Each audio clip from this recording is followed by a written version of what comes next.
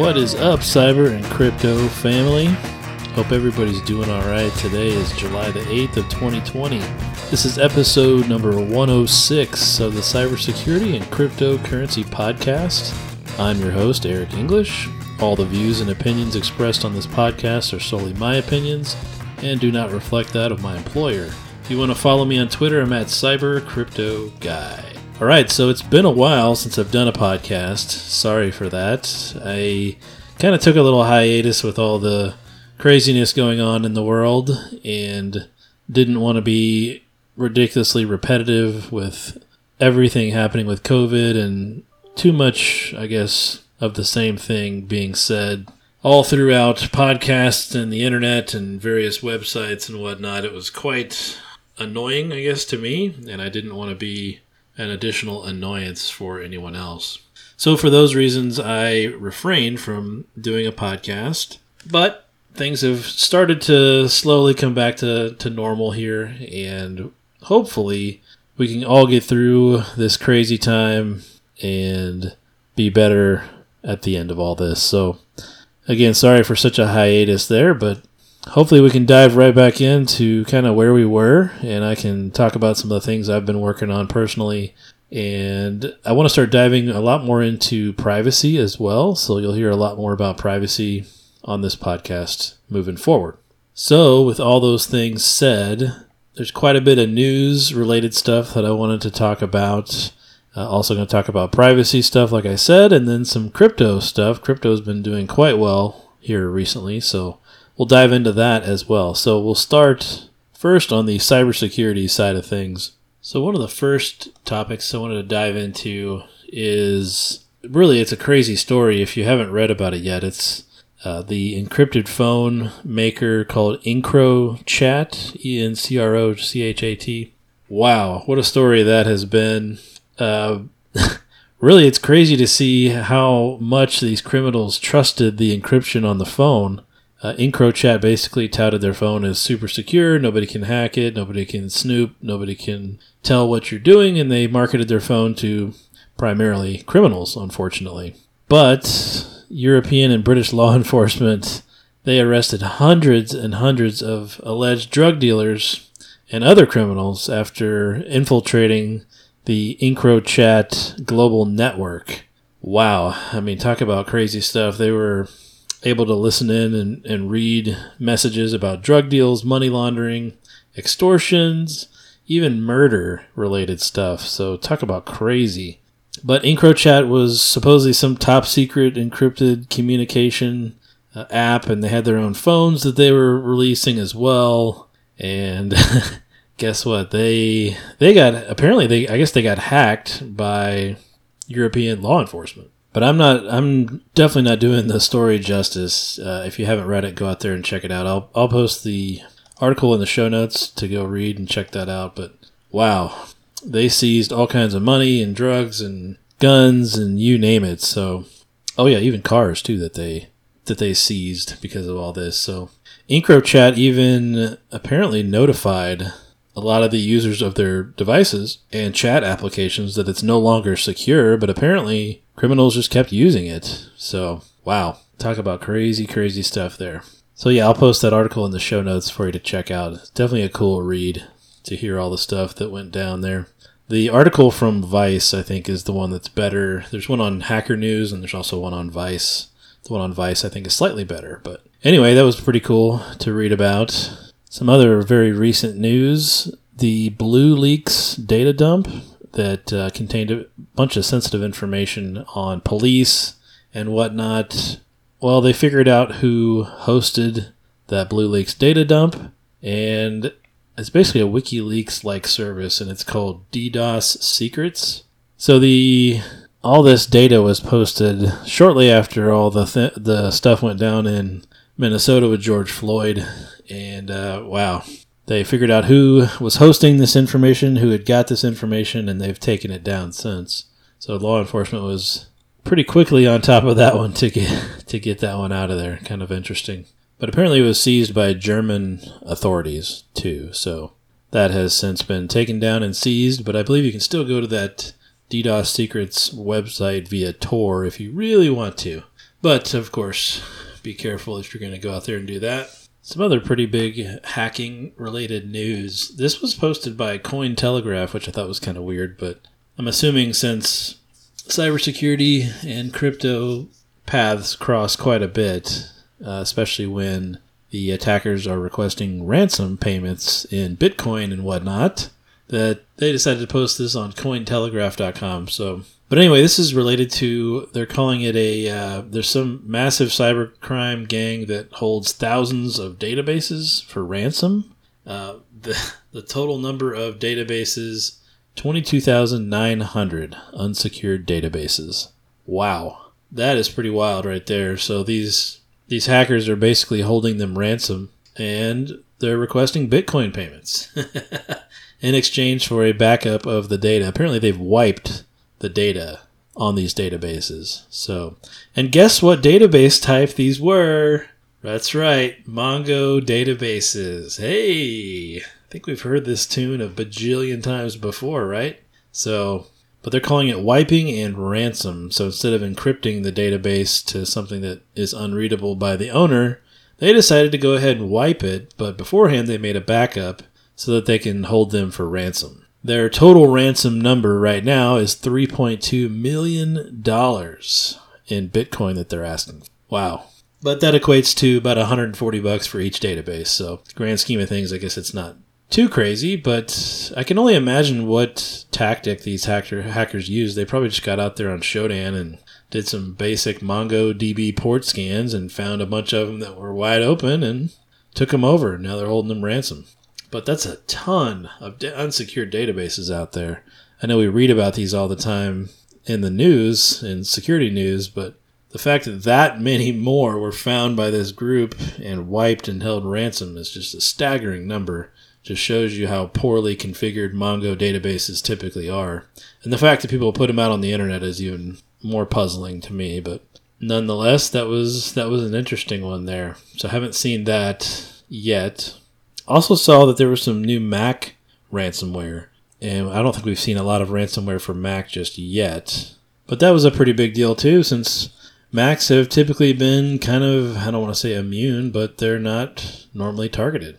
The malware is being dubbed Evil Quest Mac ransomware. So not only is it ransomware in the traditional sense that it encrypts your stuff, but it also has a keylogger, crypto wallet, stealing abilities, and all kinds of fun stuff like that. So really up in their game there in the ransomware world. But they're saying this is being spread via pirated software packages. So if you are a Mac user and you like to pirate your software, you might want to be careful because you might get some of this nasty Mac ransomware there. But again, here you see crypto involved in ransomware attacks, and they're stealing wallets and encryption keys if they can. So the two paths cross quite often there. All right, some other news here. I wanted to kind of jump into some privacy-related news. I've personally been tinkering around with several different privacy-based phone operating systems, one of which is called the website's e.foundation. And it only works on certain devices, of course, but they've got a pretty long list of devices that they do work with. So I've been using that and also been testing Lineage OS without installing the Google apps on there. So it's been an interesting test of how married I am to Google. And what's interesting too is the E operating system, and they're based in Europe, by the way, but they're very privacy focused and all that kind of good stuff. However, what I found with the E operating system by the way, it's an Android operating system, and they make it look just like an iPhone too. If you install it and use it, the interface is damn near identical to iPhone, except it's an Android. They use a specific launcher that's escaping my mind right now, but they make it look like it's just like an iPhone. Bliss launcher, that's what it is.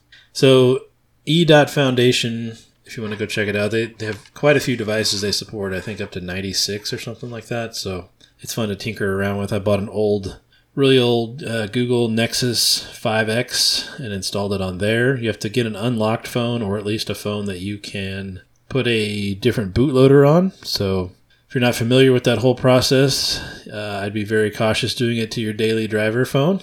But you do have to have a phone that's able to be, the bootloader is able to be changed out. And you install, it's called TWRP. You install that as your bootloader, and then you can flash various ROMs on your Android device. So I picked a really old, crappy phone just because I didn't want to pay a lot of money for it. And I got one on Swappa for about $50, I want to say. So I didn't really spend a ton on it, just so I can tinker around and see if I could live without Google in my life. And I will say it's hard. It really is. I've been so married to a lot of their stuff. However, I realize too, there's so many privacy issues as well. So I'm trying, but it's certainly not easy. But with the E operating system, they do an open source version of Google Apps, essentially. And it's kind of weird how it works. So you still sign in with your Google credentials to get, various Google services. Whereas if you use Lineage OS and you do not install the Google Apps, then you cannot use your Google account to log into anything. You have to download your apps from either F-Droid is one of the app stores or the Aurora store to get any kind of Android apps that you're used to using. What's interesting about the Aurora store is they give a privacy score for each app that you're about to download. So it does connect into Google's App Store, and you can do that using just a burner Google account if you so choose. And then from there you can install basically all the apps that you normally would on your standard Android phone with the Google Play Store and all that kind of good stuff on it. The good news is the Aurora store doesn't track anything. They don't log anything. And plus you log into that with a burner Gmail account in order to access the Google Play Store. So it's kind of like using a third-party app store, but it's still connecting into the Google App Store. But it's cool because they give you a privacy rating for each app. And I'd say the vast majority have a privacy rating. They'll tell you how many trackers each app has that you're going to install. So right now, I'm still on the Lineage OS. I switched from the E.Foundation operating system. It's hard to pick between the two. The E operating system was very slick, very smooth. You can tell they've put a lot of development into it. Lineage is a little hit or miss. You got to get it on XDA developers on their forum, typically, and it's not always updated. Whereas you get updates, you can tell they're very much working on the operating system, and you get some of the newer versions of Android. So there are some benefits to using the E.Foundation OS. So I'm still kind of tinkering back and forth between which one is more private/secure. And as of right now, I'm trying to unmarry myself from all the Google stuff. And I would say that that's probably the hardest part. But in keeping with privacy themes there, if you use burner accounts on all your phones, I guess it's not really a big deal. But I have not been using burner accounts up until here recently. So I'm kind of just starting down my privacy journey in general to see what's best for me and how far I can really take it. So that's what I've been doing on the privacy side of things, and I'll keep everybody updated as to which operating system I decide to go with long term as I get further into my journey. But I tell you what, it's tough. It's tough getting away from all the Google services that are so super convenient, but man, they track the heck out of you. It's hard. At the same time, you have to think about what is your threat model, what is really a threat to you. Are you hiding from something, or are you just an enthusiast? Some people have real, true threats to their life and to their livelihood, and some just like to do it for fun, like me, for now at least. By the way, if you haven't listened to a podcast by Michael Bazzell, I highly recommend going out there and checking it out. It's the Privacy, Security, and OSINT show. Check out his podcast. He has a lot of cool stuff that he talks about as well as far as privacy goes. And some privacy-related news. I don't think this is really anything new, but there was some more Facebook privacy issues. Of course. But they found basically another 5,000 application developers that continued to receive previously authorized users' data after the access should have been cut off. So, what a surprise, huh? Yeah, Facebook is trying. They really are, but they forgot about 5,000 other app developers there. No big deal, right? Just another 5,000. One that really caught my attention was DuckDuckGo, and they're supposedly a privacy-based search engine. Well, guess what? They were found to be either intentionally or unintentionally tracking websites users visited on Android browsers. It's very specific to Android browsers, which is unfortunate. But DuckDuckGo did come out and say that they fixed the issue. So they're saying that they're saying that they were tracking people. However, it could have been unintentional, right? It could have just been an oversight on their part. But essentially, they stored the favorite icons, the little icon that's displayed in the browser tab of the various websites on one of its servers, right? So as a result, when you visit a website, DuckDuckGo's Android browser would request the favorite icon from its server, which is then transmitting the browsing data of that user, of course, without asking the user. So yes, technically they could have been tracking the various websites that you go to. Whether or not you believe it is up to you. It could have just been an oversight. This is specifically using the DuckDuckGo browser.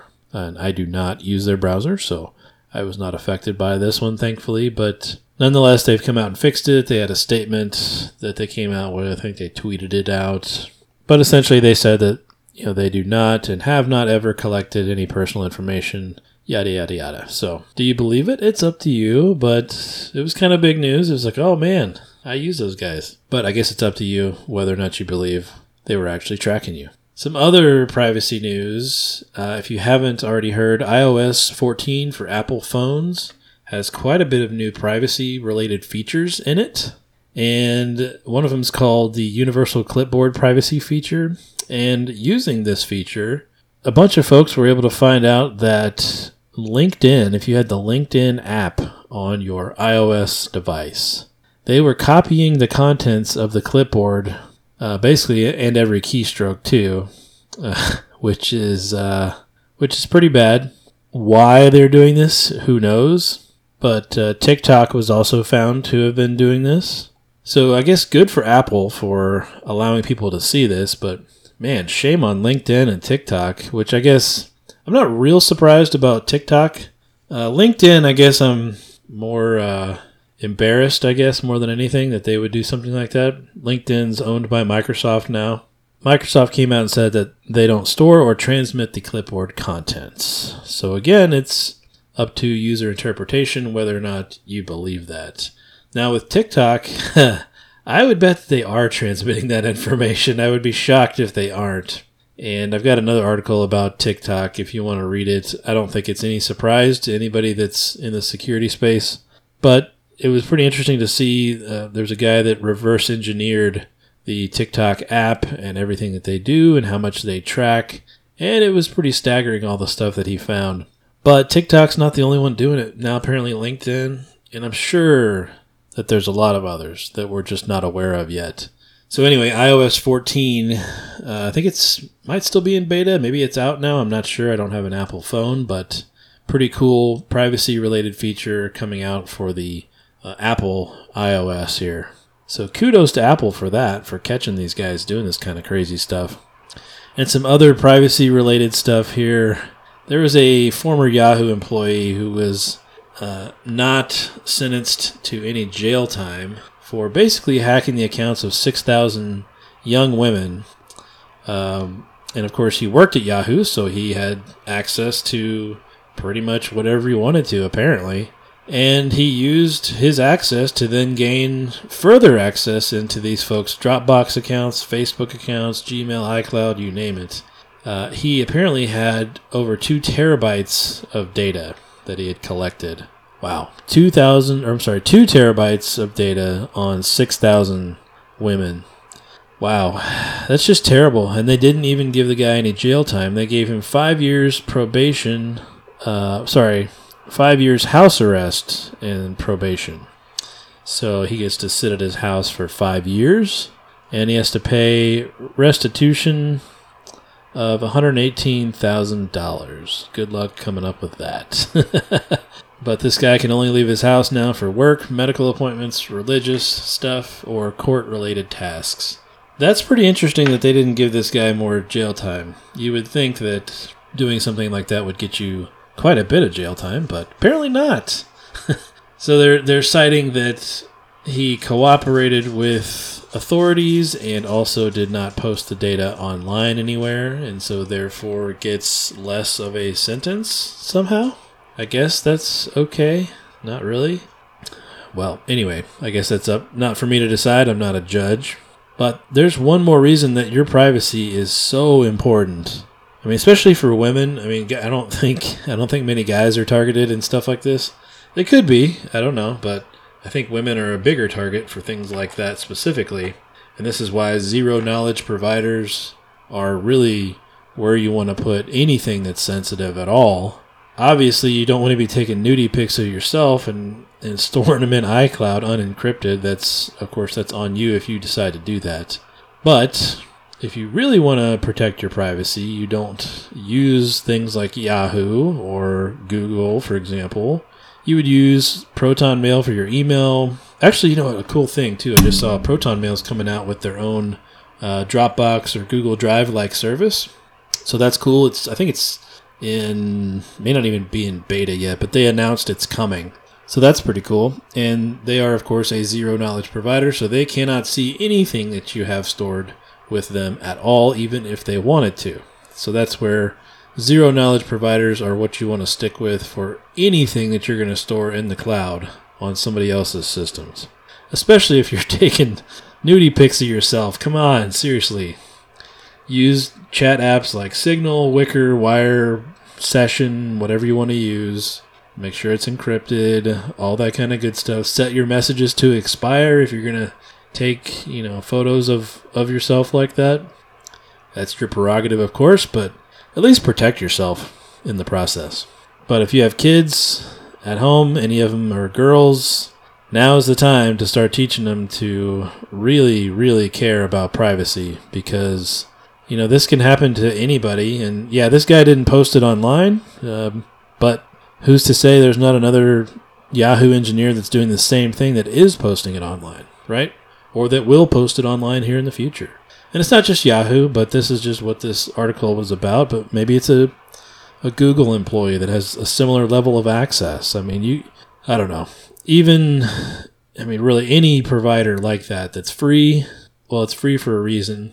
They're going to look at what you're storing there. They're going to read your emails. They're going to do all that stuff to target you with advertisements. So they can read and see everything that you do. So that's why you stick with the zero-knowledge providers as much as you can. All right, so let's jump over to crypto.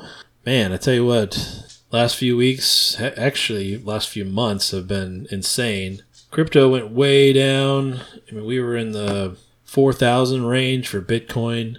And today we're sitting at, pull it up here, $9,428 for Bitcoin, $246 for Ethereum. Ripple's still disappointing at 20 cents. But yeah, overall we're seeing a huge jump. Now, here's where a lot of the crypto market seems to be jumping in. We're seeing what's called the decentralized finance apps come out on the Ethereum blockchain, their tokens. And we're seeing tons of these. It's basically crypto lending.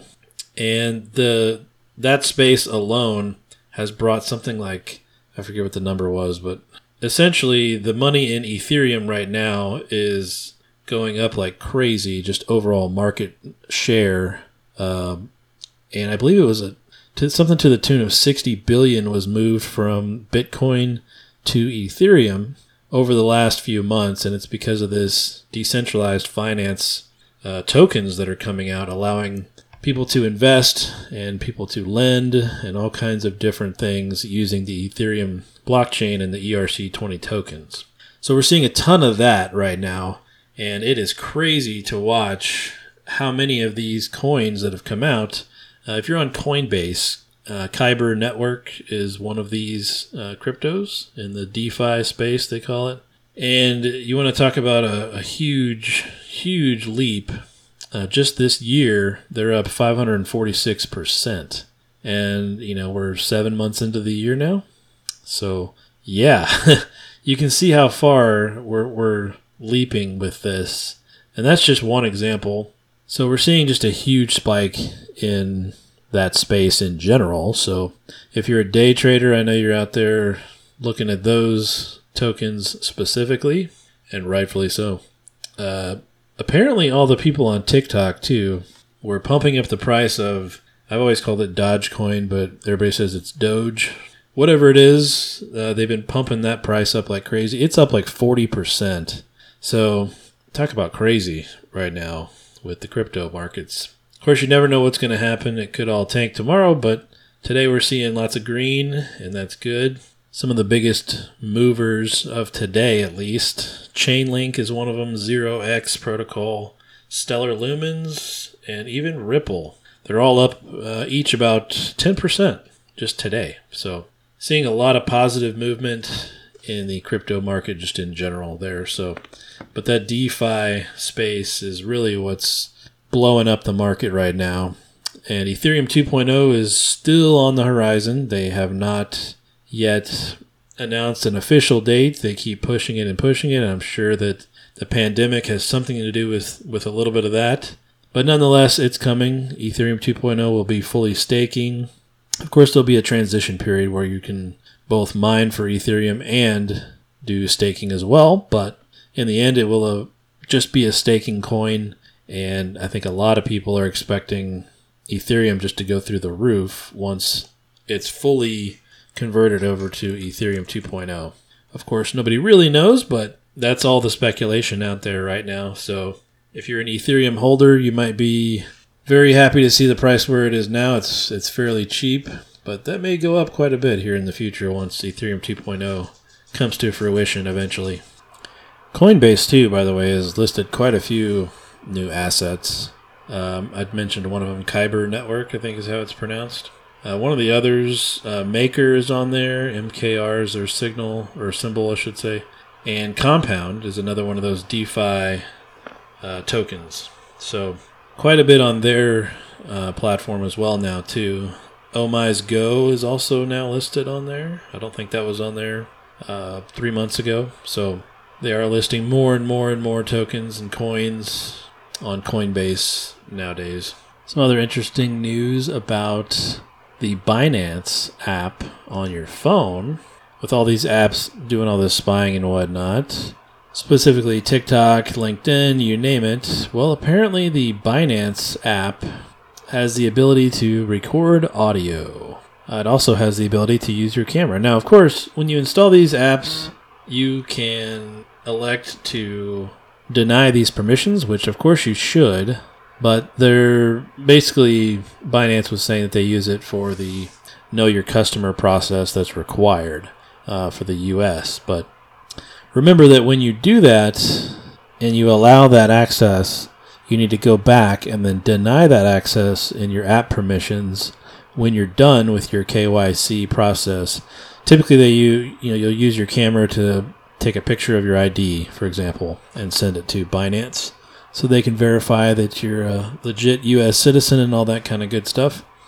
So they're saying that's what it's used for, but the microphone still really is kind of up in the air. But Binance, of course, came out and said, no, it's not spyware. We're not spying for the Chinese government, blah, blah, blah. But just more reason for you to make sure that no matter what app you're using, it doesn't have to be a cryptocurrency app, but any app that you use, make sure you check the permissions and go back to and review all the permissions on all your apps just to make sure that you're not allowing something that you don't want, Newer versions of Android allow you to give the app permission only when it's running, so that's kind of nice. But don't rely on just that. Make sure that you go through periodically and remove or block or disable access to various things that apps just really don't need. They don't need to know your location all the time. They don't need to know or need to have access to your microphone or your camera. Whatever it is, make sure you go and audit those permissions yourself and turn them off as needed. All right, folks, that's all I've got for today. If you want to follow me on Twitter, I'm at CyberCryptoGuy, at CyberCryptoGuy on Twitter. Check me out on there. I retweet a bunch of the articles that we talk about here on the show. Thanks for listening, and we'll talk again soon.